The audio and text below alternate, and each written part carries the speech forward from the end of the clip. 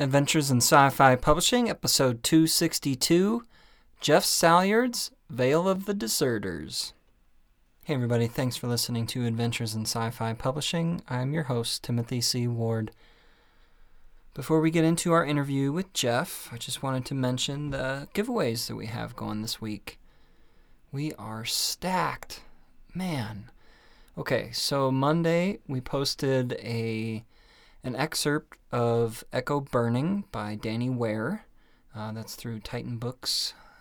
Her series is described as The Matrix meets Game of Thrones. Sounds pretty cool. So we have an excerpt of that, and we also have 3 copies of Echo Burning, which is the second book in the series. The first one is Echo Rising. The next giveaway is Jeff's books, Scourge of the Betrayer and Veil of the Deserters, books 1 and 2 of his Bloodsounders arc. We're going to have 3 sets of those to give away. And we also have Ryurick Davidson's Unwrapped Sky, which is an epic fantasy from Tor. We will post an interview with him on Wednesday. Due to where he lives, it was better for us to do a written one. But still very cool stuff. If you think Minotaurs are cool, you want a diverse fantasy world, his book sounds really cool. I mean, his name's Ryurick. That alone makes me want to read his book. So anyway, we have 3 of Ryurick's Unwrapped Sky, 3 of the Bloodsounders arc, and 3 Echo Burning, all to our newsletter subscribers. Sorry, again, this is just US and Canada. Subscribe by next Monday by midnight Central Time, and everyone on the list by that time will go into the drawing. I'm still sending out emails for the giveaways that we have because we're getting multiple books. I'm giving people a choice, and so after I send out an email, I have to wait for them to get back to me, and then after they choose, then I can send out some more. So you may still have won some of the books in the previous entries. Anyway, lots of books to go around. I'm very excited for that. We will have a review of Veil of the Deserters up on Tuesday after our SF book releases this week post. I'm very close to releasing my Hugh Howey fanfiction novelette in his Sand universe. I could probably have it ready in the next few days, but I might give it till next Tuesday just to let it sit and look at it one more time before I submit. All right, folks, enjoy the show. Thank you for listening to Adventures in Sci-Fi Publishing. I'm your host, Timothy C. Ward. I am so pleased to have Moses on the show today for our interview. Say hi, Moses. Hey, everybody. And our special guest today is Jeff Salyards. Hey, special guest. Wow. Yes. Yeah, you're very, very special. Like, which episode is this, Tim? 262? Yeah, you're one of 262. Oh, well, that does make me feel pretty special. That's good. It is awesome to have you on the show, though. It's great. I'm glad to be here. So Jeff is the author of Scourge of the Betrayer and recently released from Nightshade Books, Veil of the Deserters. Moses wanted to get on the show, because he's been busy with his other podcast and his... come on now. Sorry. I actually really want to get back and do more interviews because it's just a lot of fun, and it's cool to have Jeff on the show. Jeff, I read a story, I think it was probably on Facebook recently. You were talking about your author photo, right? Which, if you guys haven't seen Jeff's author photo, he's got this fantastic sort of bald-headed, serious, epic fantasy sort of author photo, right? And but you have a great story about how that photo was actually taken. So I would love to hear it from the horse's mouth, so to speak. Sure, absolutely. Well, this the first photo I took, I was doing a session with an amateur photographer here at my job, the ABA, and he does a lot of photo shoots for various folks. And So we went outside, and it was a really beautiful day, gorgeous. Everything was lined up. And because it was my first book, and because I was pretty excited, I just had this terrible, awful, goofy grin on my face the entire time. I just couldn't push it off. I was just so excited to be taking an author photo. I mean, it just seemed unreal. And he kept asking, now, this is a pretty kind of dark and gritty book, right? You don't want to look like, kind of a doof. So maybe you might want to think about something a little less happy.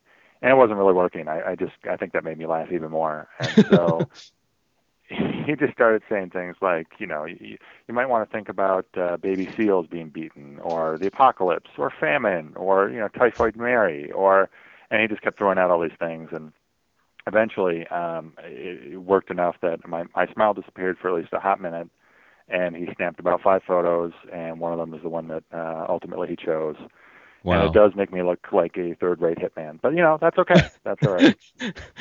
So that's the look of baby seals being clubbed. It is. I was trying desperately not to laugh. So that's a great photo. Thanks. So, Jeff, for those who haven't heard about your series, why don't you give us a little bit of an introduction to kind of the setup with the first book and some of the main characters? Okay, sure. Well, I mentioned this on a post not too long ago as well. Years ago, I was reading the Chronicles of Froissart, which is this medieval treatise written during the 100 Years' War, and it was about this chronicler who was accompanying a bunch of knights as they traipsed around and got into various different engagements, usually in France, but sometimes in Scotland and other places. And it was really fascinating to me. I've always loved the Middle Ages. I've always loved that period. And I sort of filed it away and thought to myself that if I ever wrote a fantasy novel, and that would be kind of maybe the inception there would be to have sort of an embedded journalist who had fulfilled the same sort of function, going along with the company, recording their exploits and whatnot. And I thought, though, that one of the key differences would be this wouldn't be a nobleman who was voluntarily kind of had joined up knowing what he was getting himself into. It would be a really young scribe who, up until that point, had only recorded kind of life histories of really boring merchants. And so this group of hardened soldiers shows up and invites him to join them and to go along with them. And he doesn't really know what he's getting into at all, but he sort of, he's so desperate for some adventure in his life, he agrees. And that was sort of the main thrust of the idea, was that Archie, who's this chronicler, agrees to join the Sildoon Company, and it's led by Captain Kilcoyne. Raylar Kilcoyne is the commander. And he doesn't know what he's gotten himself into. He doesn't know what's going to happen exactly. He just knows he's going to be doing a little traveling, and that's pretty much it. And as Scourge, the betrayer, unfolds, he learns very slowly that the company is involved in a lot of political intrigue, and they're doing a lot of sneaky, underhanded business in this other region. And throughout the book, his moral compass is pretty much threatened and challenged as he tries to come to grips with what he's actually gotten himself into and who he's actually accompanying. And he's just way out of his depth and his element. And so that's sort of the heart of the story. Is it's fairly realistic, especially in the first book. There's some magic, but it's more on the periphery. And so mostly it's just about him and this company and him trying to figure out what the heck is going on. And then the second book takes off right where the first one ends. And that's where the aperture kind of widens and more of the world building kind of comes into place. So that's the long-winded answer to your short question. Okay. And then the second one, Veil of the Deserters. So that's the one that has the veil with like all the people who just eat dessert all the time, right? Yep, that's it. That's okay. it, absolutely. Okay, that's what I thought. You don't know how many times my kids have asked me about that, the dessert and what they're eating and what kind of dessert is it. So that comes up frequently in my house. I just finished Veil of the Deserters, and I'm really impressed with the series. We've already chatted on Goodreads, so yes, for those who haven't read this stuff, I think Jeff's one of the best out there, and I think that as I said in my review that will be posted next week, I will stake my reputation as a reviewer on the quality of this series. And one of the things that I really liked about the series as it develops is this theme, and this kind of dark theme of Archie realizing that the more he tries to show mercy, the worse things tend to get. And I'm just curious, from your point of view, writing this story, why is this kind of an ideal theme to address? Why do you think you gravitated toward that? And what's it like writing a series like this? Well, it is, that's a pretty dark theme. And I think stories are always about conflict, or should be if you want them to be interesting. It's about something bumping up against something else, two trajectories, and what results when things conflict. And so I think the heart there is that Archie tries to do good things. He's really the moral conscience of the storyline, and he really, as he's traveling with this group, more and more he gets to realize that they're a bunch of brutal pragmatists. They're really hardened soldiers, professionals, and so with that territory comes a lot of really unpleasant things that happen along the way, and it's him trying to come to grips with that and to wrestle with what is the right thing to do. And without spoiling anything for anybody who's going to read it, you're absolutely right. A couple of times he sort of pleads with Captain Kilcoyne to do something somewhat merciful, and it does end up ultimately, without again spoiling anything, causing some havoc and backfires. And so I think that's something that he's fairly young, and so I think it's certainly not a coming-of-age story necessarily, but I think it's him coming to grips with reality as well, his reality anyway, that not everything is going to turn out nicely just because you want it to or you try and do the right thing, and sometimes it does blow up in your face. And what that means, do you continue to try and do the right thing going forward? Do you just acquiesce to these awful things that have happened and accept them? That's him throughout the stories. That's his battle, I guess. His personal kind of conflict is how to handle that. So this is kind of a nosy question here, Jeff, so feel free to not answer it. But, as you look at where the series ultimately goes, can you say how black and how white, how dark, how gray is your ultimate point of view, that you tell through this story? Like, what have you come to maybe that you want to eventually express? And maybe that's too much of a spoiler or something. So I just throw that to you to answer as you wish. I can answer that without, I think, spoiling anything too much. And if I do, I'm sure you'll just edit the heck out of it.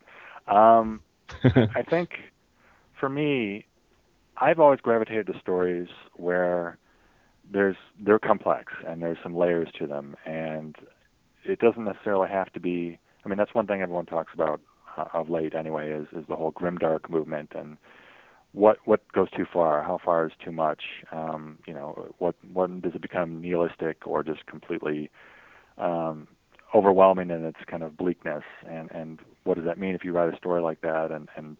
So that is something I've considered, something I've thought about as I've written this, and there are certainly some pretty dark things that happen in both books.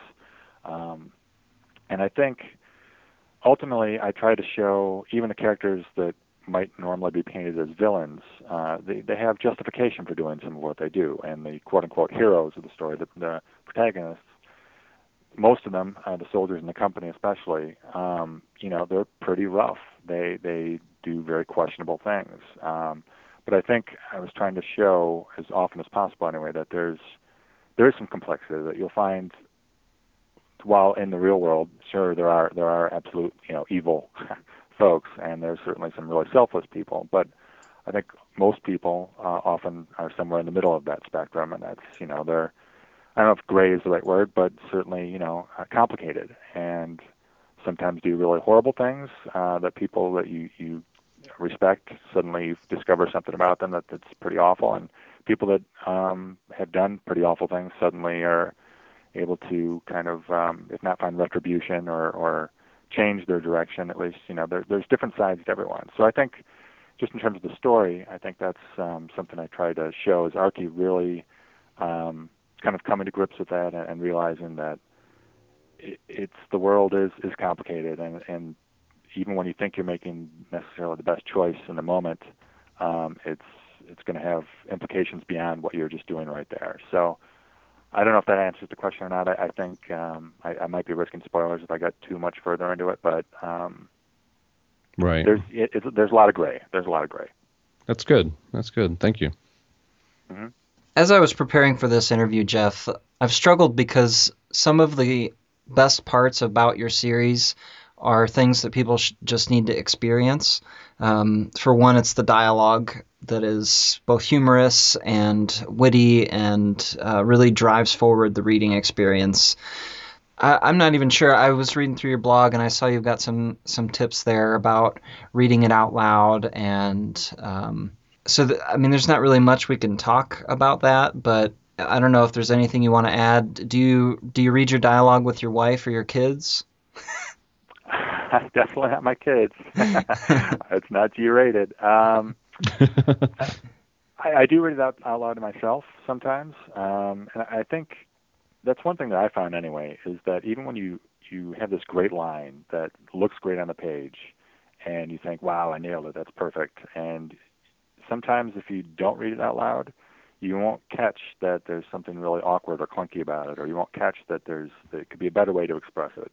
And that stuff that's on the page, and of course when you're reading as the reader, you're not reading it out loud, you're not hearing it, it's not theater. But I think that background of having been in theater and taken some playwriting courses, just kind of you help fine tune your dialogue if you do read it out loud, and you do catch when something's really, for instance, if you have a line that goes on for a paragraph, spoken, it's supposed to be spoken dialogue, and it looks great as you read it. It's very literary. It's wonderful. It's nuanced, etc. But you read it out loud and you realize nobody could possibly say that in one breath. Right. And it's the sort of thing, or somebody would have interrupted there, or whatever. You recognize that there are problems with it as you hear it, as opposed to just read it. And so I don't know if there's too much more to add to that either, but I think that is really helpful for me. And I don't do it all the time, but I do try and do it kind of as a spot check.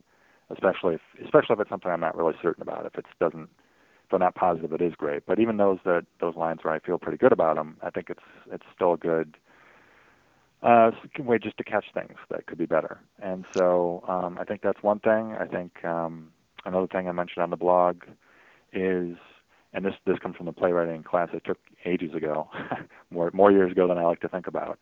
The professor said that if you cover up the names of the characters and just read the dialogue itself, and you don't know for sure who's speaking, you can't almost immediately recognize, just by kind of the patter of the dialogue, the word choice, the vocabulary, the rhythm, etc. If you can't recognize immediately who's speaking just by the dialogue itself, it's probably not distinct enough. If everyone starts to blur together, you can improve that. And so I think that's one thing I've always tried and focus on is really work hard to make every character distinct, and that you can distinguish them from each other, and that they all have their kind of idiosyncrasies, and that they do sound different on the page and out loud.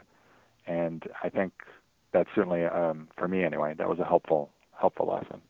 Yeah, that's really good advice about dialogue, and I think that's kind of neat because it shows that that you're working to improve your writing on all these levels that we have to work on improving our writing on, and that's definitely been the consensus about this new book. I've noticed is everyone feels like it's a step forward for you as a writer. This is your second published novel, right? Yeah. So it's definitely seems to be the word on the street. I read a 5-star review from Bookworm Blues, Sarah Chorn, earlier today on Amazon for you, and she said that she was really very pleasantly surprised with the new book.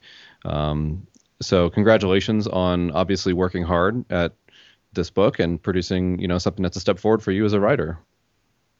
Well, thank you. I really appreciate that. I mean, I think that should always be the goal, right? That you're constantly trying to improve, and each book should be better than the last. So it is definitely rewarding when people respond that way. I mean, I think it is a step forward. I feel like it is a better book than the first one. It's definitely, I feel better about it overall. So it's nice to get that feedback. Feels good. So thank you. I appreciate that. That kind of went with one of my questions about what you tried to do better in the second book. Well, I would say a lot of things. I mean, I don't want to go on for 2 hours on this answering this one question, because the backstory of the first book is really long and kind of tedious. But at one point, the manuscript was a good 70,000 words longer than what it ended up being when I submitted it to Nightshade, and a lot of that was backstory, Braylar's backstory in particular, that he narrates to Archie, and Archie asks questions as they go along. And so that was all interspersed with the book that is Scourge the Betrayer originally. And the pacing was all off, and I think it did slow things down a little too much, and there were a lot of issues with it. Anyway, I think that was one thing I certainly tried to do better in this book, is to change the pace up as you go, so that you don't have 3 talkie scenes in a row, and you don't have 50 pages of a battle scene that go on forever, so the people that even like that sort of thing are, exhausted by the end and ready to put the book down. I mean, I think having some kind of changes in the rhythm and the pacing of the book, I think that's one thing I definitely tried to improve on. Just naturally, Tim, you and I have talked about this before offline. Just the goal was always to have, because Archie, when he joins the company, he's not really respected or trusted, or he's just sort of tagging along, and a lot of the company doesn't necessarily like him or want him there, and so they're not very revealing about anything to him, the agenda of the company, any of their backstories, anything really. They're really reticent, and I think the whole goal was that he has to sort of prove himself, and by the end of the first book and going into the second book, he does, by doing a few different things. And so he gradually does get to have more access to what the storyline is that's driving that group. And so I think that was always the goal, and I know that sort of frustrated some people in the first book, was they felt like I kept my cards too close to my chest and I didn't reveal as much early on, and because the narrator, Archie, is so in the dark, so is the reader through most of the first book. And I can see why that was sort of frustrating. That was a conscious choice, whether or not it worked. That's each reader to decide, but I can see where some readers might have felt like that didn't work for them. And so the second book, it was going to naturally happen anyway, but I think that's one thing I certainly wanted to be conscious of as I went along, was when Archie gets more and more trusted, what he's more and more privy to, and the information that gets delivered to him, and the stuff that he's allowed to witness and record grows, and so he gets to understand much more of what's happening. And so you get a lot more just information as a reader in terms of what's driving them, what they're about, how they're defined, who they are. And so I think that's something that just some people were sort of hungering for, was a little more world building, a little more character information, a little more of the plot line. All those things sort of widen as you go into the second book. And so that's certainly at the forefront of what I was trying to do, was make sure I kind of handle that the right way and get that across. It's an interesting, I think it's an ambitious premise to start with, the whole book, your first book, right? And through the series, Archie is telling his account of events. Is that correct? Yeah. He's recording everything pretty much as it happens. So the second and third book as well, right? And which is I think it's an ambitious but very cool thing to attempt. And I think naturally the hard thing is when that character is describing things, right? How close does the reader get into the point of view of the action? And I'm sure you've learned a lot about how to do that, in writing these books. I'm sure you've made, you've improved, and I'm sure you made mistakes. We all do when we try something ambitious, right? I mean, my first book has plenty of point of view characters, let me tell you. But, so what have you learned about, how to tell a story from the point of view of a scribe? Well, I think that's a great question. I think definitely a lot I've learned. The first book, I don't know that I had the balance quite right. I always felt, even after it was out there and when people started reading it, it's too late to turn the clock back and change it, but I always felt like there were things I kind of wished I'd done a little differently. And so this book, I tried to take some of those lessons and going forward to really do a better job of balancing it. Because on the one hand, when you've got a narrator, it's first person, and not everybody likes first person, right out of the gate. So that's one thing that you got to be aware of as you're writing, is that it's everything that's funneled through him, all the information, what he decides to record, what he chooses to put down. Because he's right in the mix of it, it's as you put yourself in the mind of this character, this narrator, what sort of things would stand out to him? What sort of things are sort of commonplace that he wouldn't bother to record? And trying to figure out the right balance of those details that can bring and really include their readers and draw them in, as opposed to kind of deflecting them or keeping them at bay. And so I think that the second book, I think I did a better job. I'm not entirely sure yet. It's just out. But no, you did. You did. Like Everybody says you did, so we're going to say you did. Okay, thanks. I'll run with that. I did a better job of really maintaining that balance and figuring out when kind of to grease the wheels a little bit more for Archie to reveal a little bit more here, a little bit more there, without being an info dump. And I think that's always the really tricky thing when you've got a first-person narrator, especially in fantasy, because so much of the world, is you're delivering it through this one person's focus, and it can get really info dumpy if you stop to catalog 20 different things on this 5 pages about the world. Well, somebody who's living that world and watching it, witnessing it, involved in it, probably wouldn't take the time to record a lot of those things, So I think finding the right balance, and just in terms of avoiding the info dumps, but giving enough clues, enough details to really immerse the reader and draw them in, I think that is tricky. And so I feel like that's definitely something I sort of improved on in the second book. Do you find yourself going more into Archie's direct experience, sort of like where the point of view almost becomes where you're in there experiencing what he's going through, or? Yeah. I mean, I think again, because he's wrestling with everything, he's so kind of floating like flotsam a lot of the time, and trying just to catch up and figure out what to make of what's going on here. So it's a lot of it is his kind of internal monologue as he's just kind of witnessing and also participating. And I think that's something that he does more too in the second book, because I wanted to give him kind of a little more agency and give him more to do, basically. So he's not just a passive, just along for the ride, but that he's actually involved in the story a little bit more. And so definitely tried to pay attention to that, and to when to give him kind of rope to go on and talk or write about what's going through his head, and when to pull the focus out and focus more on what's happening with the actual events around him. So I think, not that I did a terrible job of the first book on that, but I think I did improve that as well on this one. So that's one thing I was certainly trying to take care of on this one. Yeah, definitely not terrible at all. In the second book, I really liked how Archie, he's starting to use the crossbow. Not a lot, but there are a couple battles where he uses it, and he's watching, and I mean, just phenomenal battle scenes. Up there among my favorites. I wouldn't know how to classify that, but whenever he starts acting, it's almost like an exclamation point to an already awesome fight, because these guys are the pros. It's exciting watching them, but then it's like, okay, let's see this guy, the scribe, see how he uses his crossbow. And so since Tim mentioned the battle scenes, I have this quote from Reddit, from a reader on Reddit. The person is Mr. Noyes or something like that, Noyes. Yeah.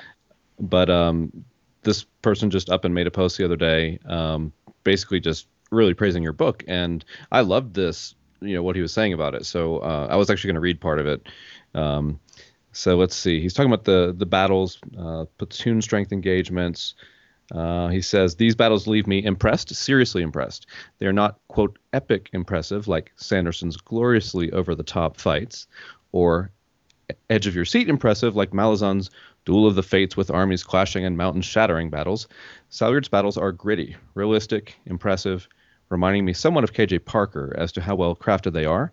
There are different objectives to be reached. There are different setups, different tactics. Sometimes things do go wrong, but not in an exaggerated way, such as, oops, the demigod has entered the battle. I guess you don't do that. Just small things that can change circumstances in small, annoying, or even critical ways, which, again, reminds me of KJ Parker. And he says, also a big, big, big plus, there are no disposable mooks. There are engagements between professionals, and it feels like it. There are no stupid mistakes to exploit, no comically incompetent officers. And as another bonus, armor works, so one-hit kills against armored units are rare, and not every hit that incapacitates the victim kills it.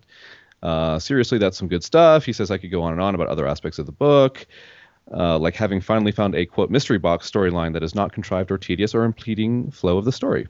But he says I'll leave that for another fan dance. So so that was cool. And Tim obviously agrees, as far as the battles being really well written. How much did you work on those? Did you do some research? Did you, what kind of process did you have to, work on that? Well, thanks for saying that. Battles are especially in that level of medieval kind of era battles, but really any battles throughout history. I've always been fascinated by them, and I've definitely done a lot of research and reading about them. And like Tyson says, everyone's got a good plan until you get punched in the nose, and it's that could apply to almost any battle in history. And it's even when you've got a great general and you've got a good strategy and you've got tactics, you've got professionals that are trained and willing to carry it out and meet the objectives, all the rest of it. It's as good as you can plot something out, almost without fail, it's never going to quite go according to plan. It's chaos, and it's controlled chaos, hopefully, but it's still chaos.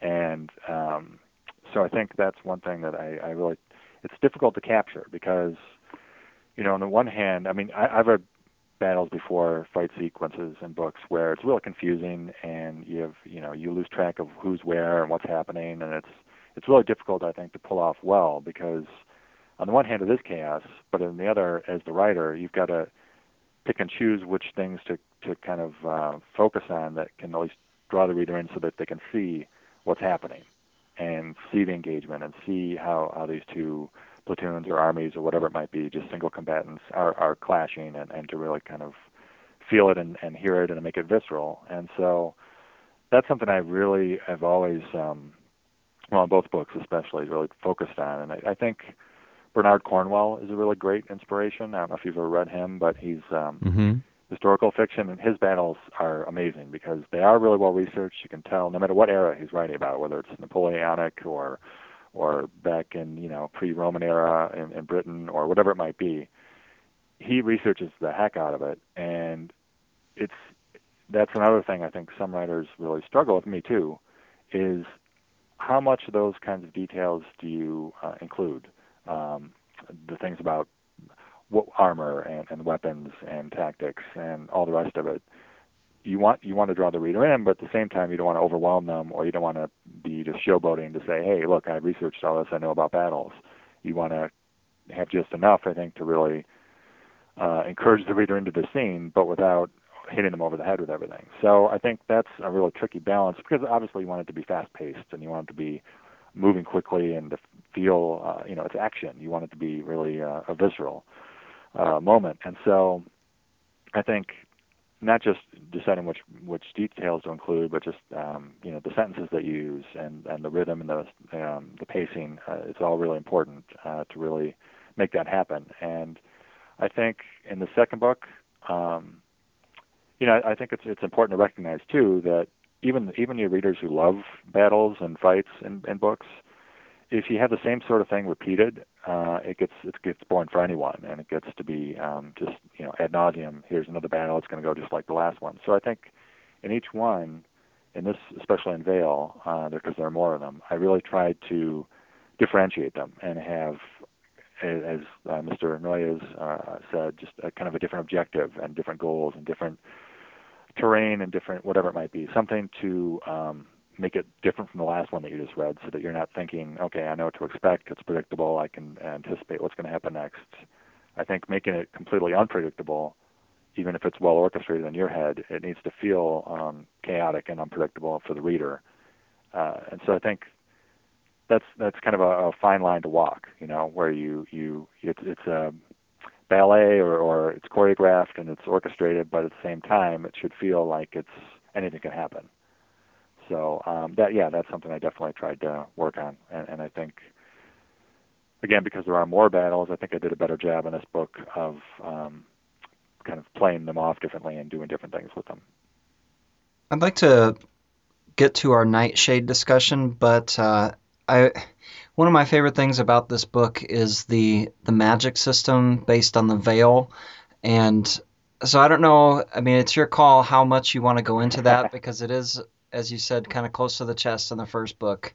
What would you like to say about Kilcoyne's weapon and his sister, if anything at all? That's good. Good question.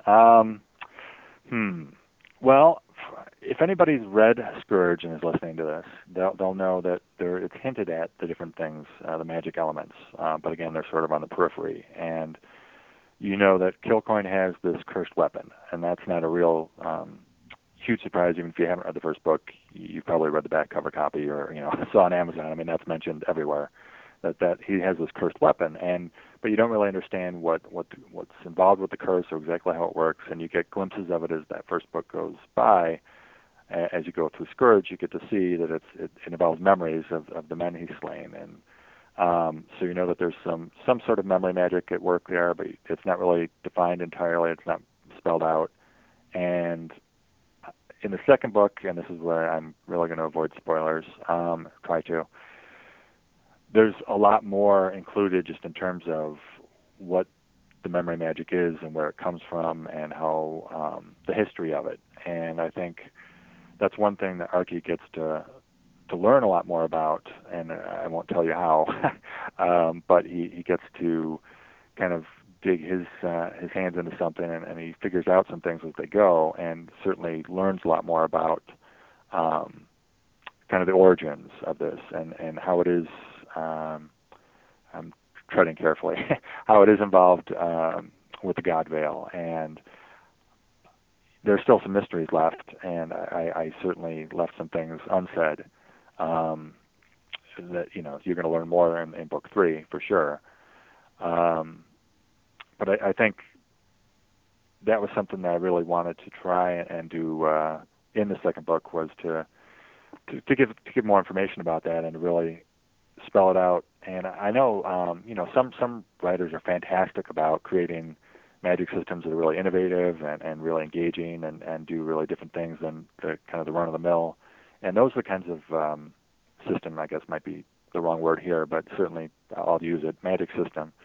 Those are the ones that I love, are the ones that really pop because they're different from something you've read before. And so, without getting into the details too much, that was something I was trying to really convey in this book is, and you can tell me if it worked or not, was...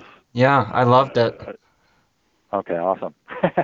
So really wanted some magic that stood out sort of from your something most readers might be familiar with. And I don't know that it's perfectly innovative. I'm sure there's other things out there that it might echo somewhere, but I at least tried to give it a different flash, a different flair.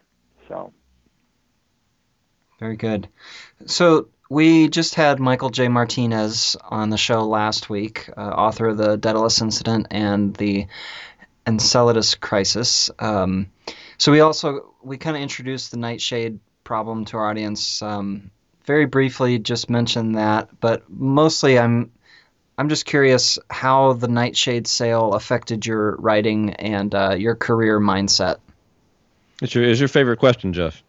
It is. I love it. Yeah. Well, I'll say a few things real quick. First, I'm always going to be grateful to Nightshade for picking me up and taking a chance on me, because no matter what else happened, they did publish my first book. And yeah, there were problems and stuff behind the scenes, and I'm not going to get into all the details, but there certainly were issues with the company, with the publishing house, but they saw something in the book. They saw something that they thought was was worth getting behind, and I will always respect and appreciate that. so I'm always thankful that they did take a chance and do that, because otherwise I'm sure you would not be, I wouldn't be number 262 here. So that's the first thing. And the second is, when the word broke that they were kind of tanking and going down the toilet, and there was tons of speculation about, okay, does that mean, are they declaring bankruptcy? This other publishing house sort of swept in and was interested, Skyhorse and Start, in acquiring the imprint or buying the rights to the books, or there was just nobody knew what was going to happen. Nobody knew really what was on the table. And one of the really great things that did happen while that was all going on, as crappy as it was, a bunch of the Nightshade authors all kind of got together on a forum and always were updating each other and encouraging each other, and it was a really nice kind of camaraderie sort of thing that, we were all in the same boat.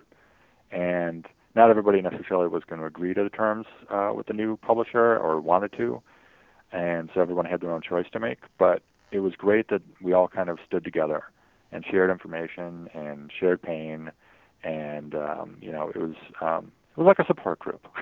It was nice to have each other, I think, in that moment, and that we did all sort of bond. And so there was about 4 months though, and this is while I was writing Veil when this all happened, and I was probably midway through. And yeah, there were a good 4 months when I had no idea what was going to happen. I thought the rights might get caught up in bankruptcy proceedings, and you never know what's going to happen there. It could take a year, it could take more. You don't know if you'll get the rights back, so you can't even self-publish the book. So I really didn't even know if the series was kind of dead in the water or not. I thought it very well could be.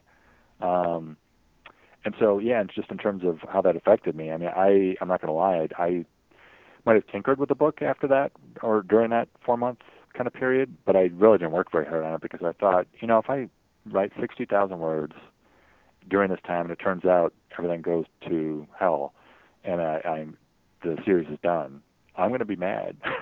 I'm going to be really upset. And so I just sort of bided my time, and I tweaked things here and worked on it and did a lot of research and did other things to kind of occupy my time. But basically it took like 3 months off writing, seriously writing anyway, daily writing, that sort of thing, and just kind of waited it out. And as it turned out, the deal went through, and Skyhorse acquired the rights to a bunch of the Nightshade authors and their work, and is keeping the imprint alive of Nightshade, Skyhorse's. So it all worked out, and lo and behold, I got book 2 out, and unless disaster strikes, the rest of the series should be fine. And so, I couldn't be more thrilled or happy that it worked out.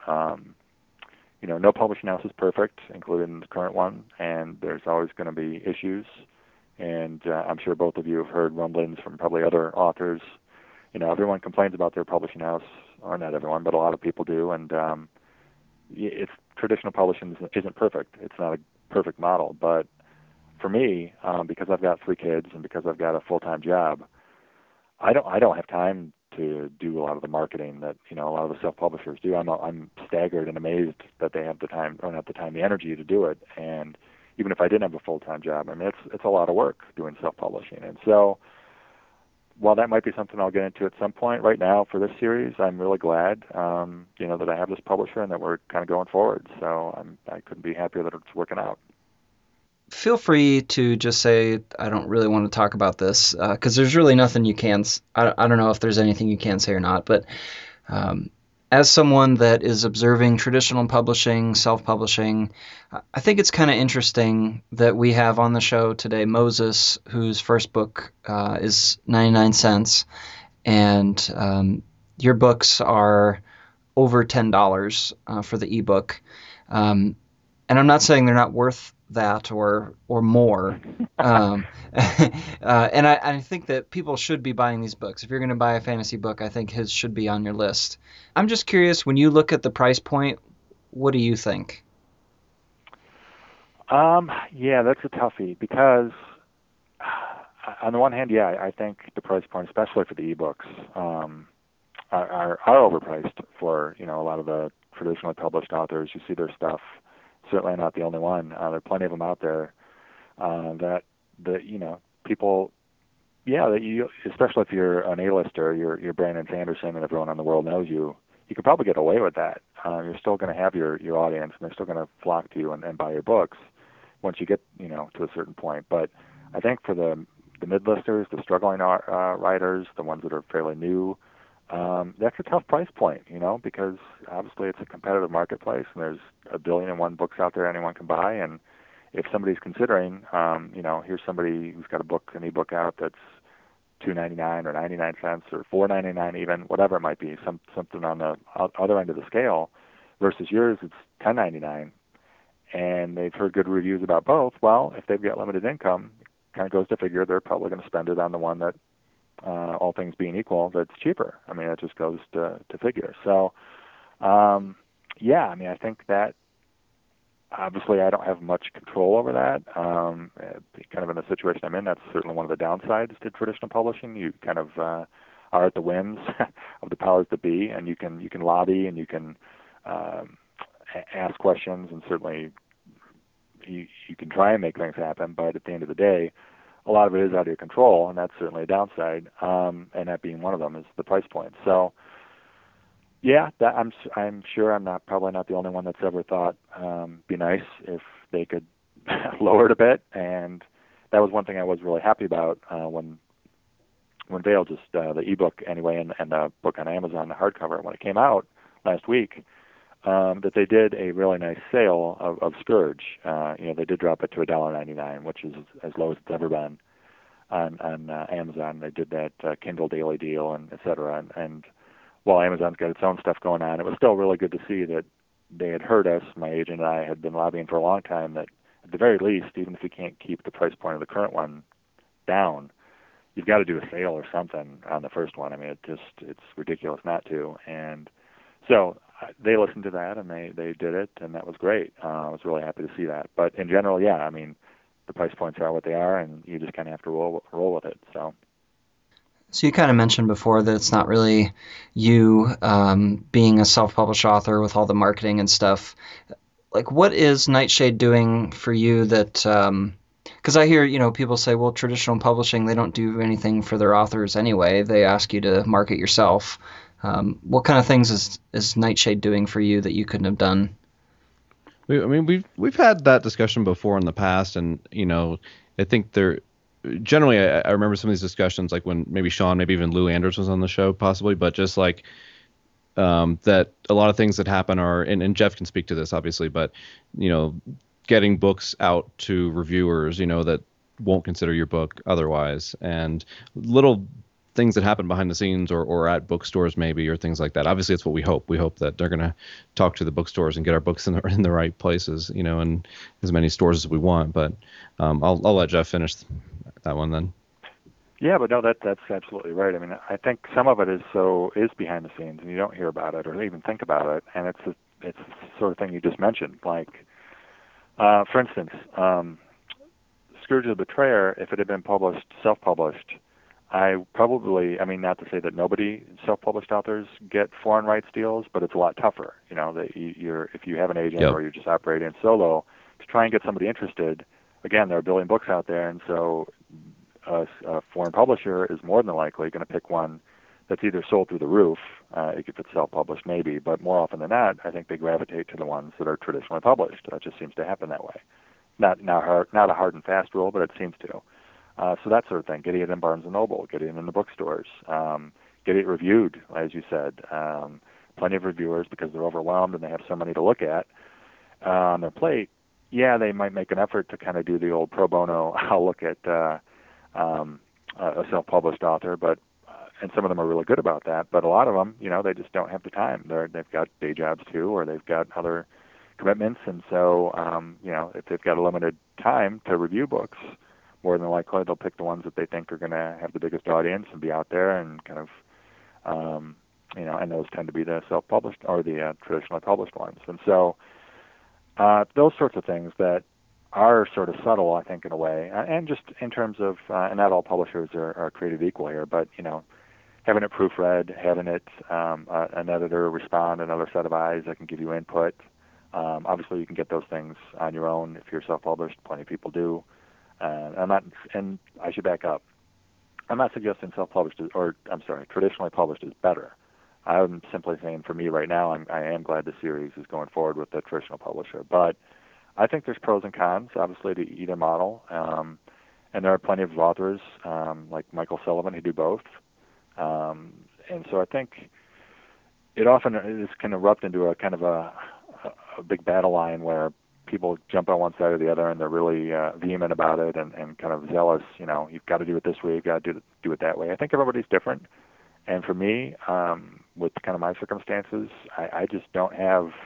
I barely have enough time to write, to be honest. Just to find time to write and the energy, that's difficult enough. So doing all the extra stuff, it's just not in the cards for me right now. But yeah, no, I know that Jonathan Wood, who was another Nightshade author, that's the experience that he had. Like he tried self-publishing his second book, and he'll tell you, it takes time that he didn't have for that. It does, and it's so that's one thing. It's nice to not have to wear every hat, and to just worry about writing first and foremost. And then you do have. You're right, Tim. You do have to do some marketing on your own, no matter who you're published by, unless you happen to be one of their A-listers that maybe gets a little extra push. But by and large, you do have to do some of it on your own to try and get stuff out there and to get the word out and generate some buzz, whatever it is. You absolutely do, and it's not 1950. That's you're going to have to do that now. But I think Nightshade, or Skyhorse, I should say, with the Nightshade imprint, they do try and contact some, like Kirkus or Locus or some of the bigger places. They can try and get review copies out there. They try and send it to reviewers that you wouldn't ordinarily hit on your own or have good success trying to hit. All those things that they send those copies out. I don't have to do it. So, I mean, I think there's a lot of small things they do, and it adds up. So I think that's, for me, it works out right. It works out just fine.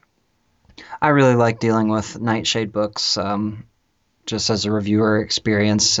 And my questions were, I don't know if my tone was displayed the right way, but just kind of, people that are looking at the scope of traditional publishing, self-publishing, just kind of getting the idea of why you chose Nightshade and why you like them. That was kind of my mindset for those questions. Oh, well, I can answer that one really quickly. I mean, the thing that I really liked about Nightshade, and I'm hoping Skyhorse and Start can keep doing this and maintain it, is they were always known as kind of being a champion for really interesting books that are sort of don't maybe fit into molds very easily and readily, and that they do different things, and that they kind of challenge a little bit, and they might cross genres, or they might be the sort of book that a bigger publisher would have passed on. That they take risks, or did take risks, and I'm again hopeful that they'll kind of continue that tradition. But that's the one reason I like them, is that I knew Scourge and the whole idea of the series, as you said, Moses, it is sort of ambitious, and definitely I've experienced this just reading the reviews. It didn't work for everybody in the first book, the way I chose to kind of write the story, and I kind of knew that it wouldn't. I mean, it was sort of a given that it was a little bit outside the box, and there was some risk involved in that, and I don't, I got some nibbles from other publishers, and there was certainly an editor at another house that was really interested, and it didn't quite end up working out, and I was okay because I knew, Nightshade, that was right up there, right in their wheelhouse. That was the sort of book that I was pretty confident that they would be willing to take a risk on, and they did. So that was what really drew me to them. Okay. Jeff, was there anything else you wanted to mention before we take off? Thanks for inviting me. It was really a lot of fun. I hope I didn't get too long-winded on you. Oh, no. You aren't looking at your watches, hopefully. No. So, yeah, thanks. It's been good. You want to check out Jeff? It's jeffsalyards.com, Salyards.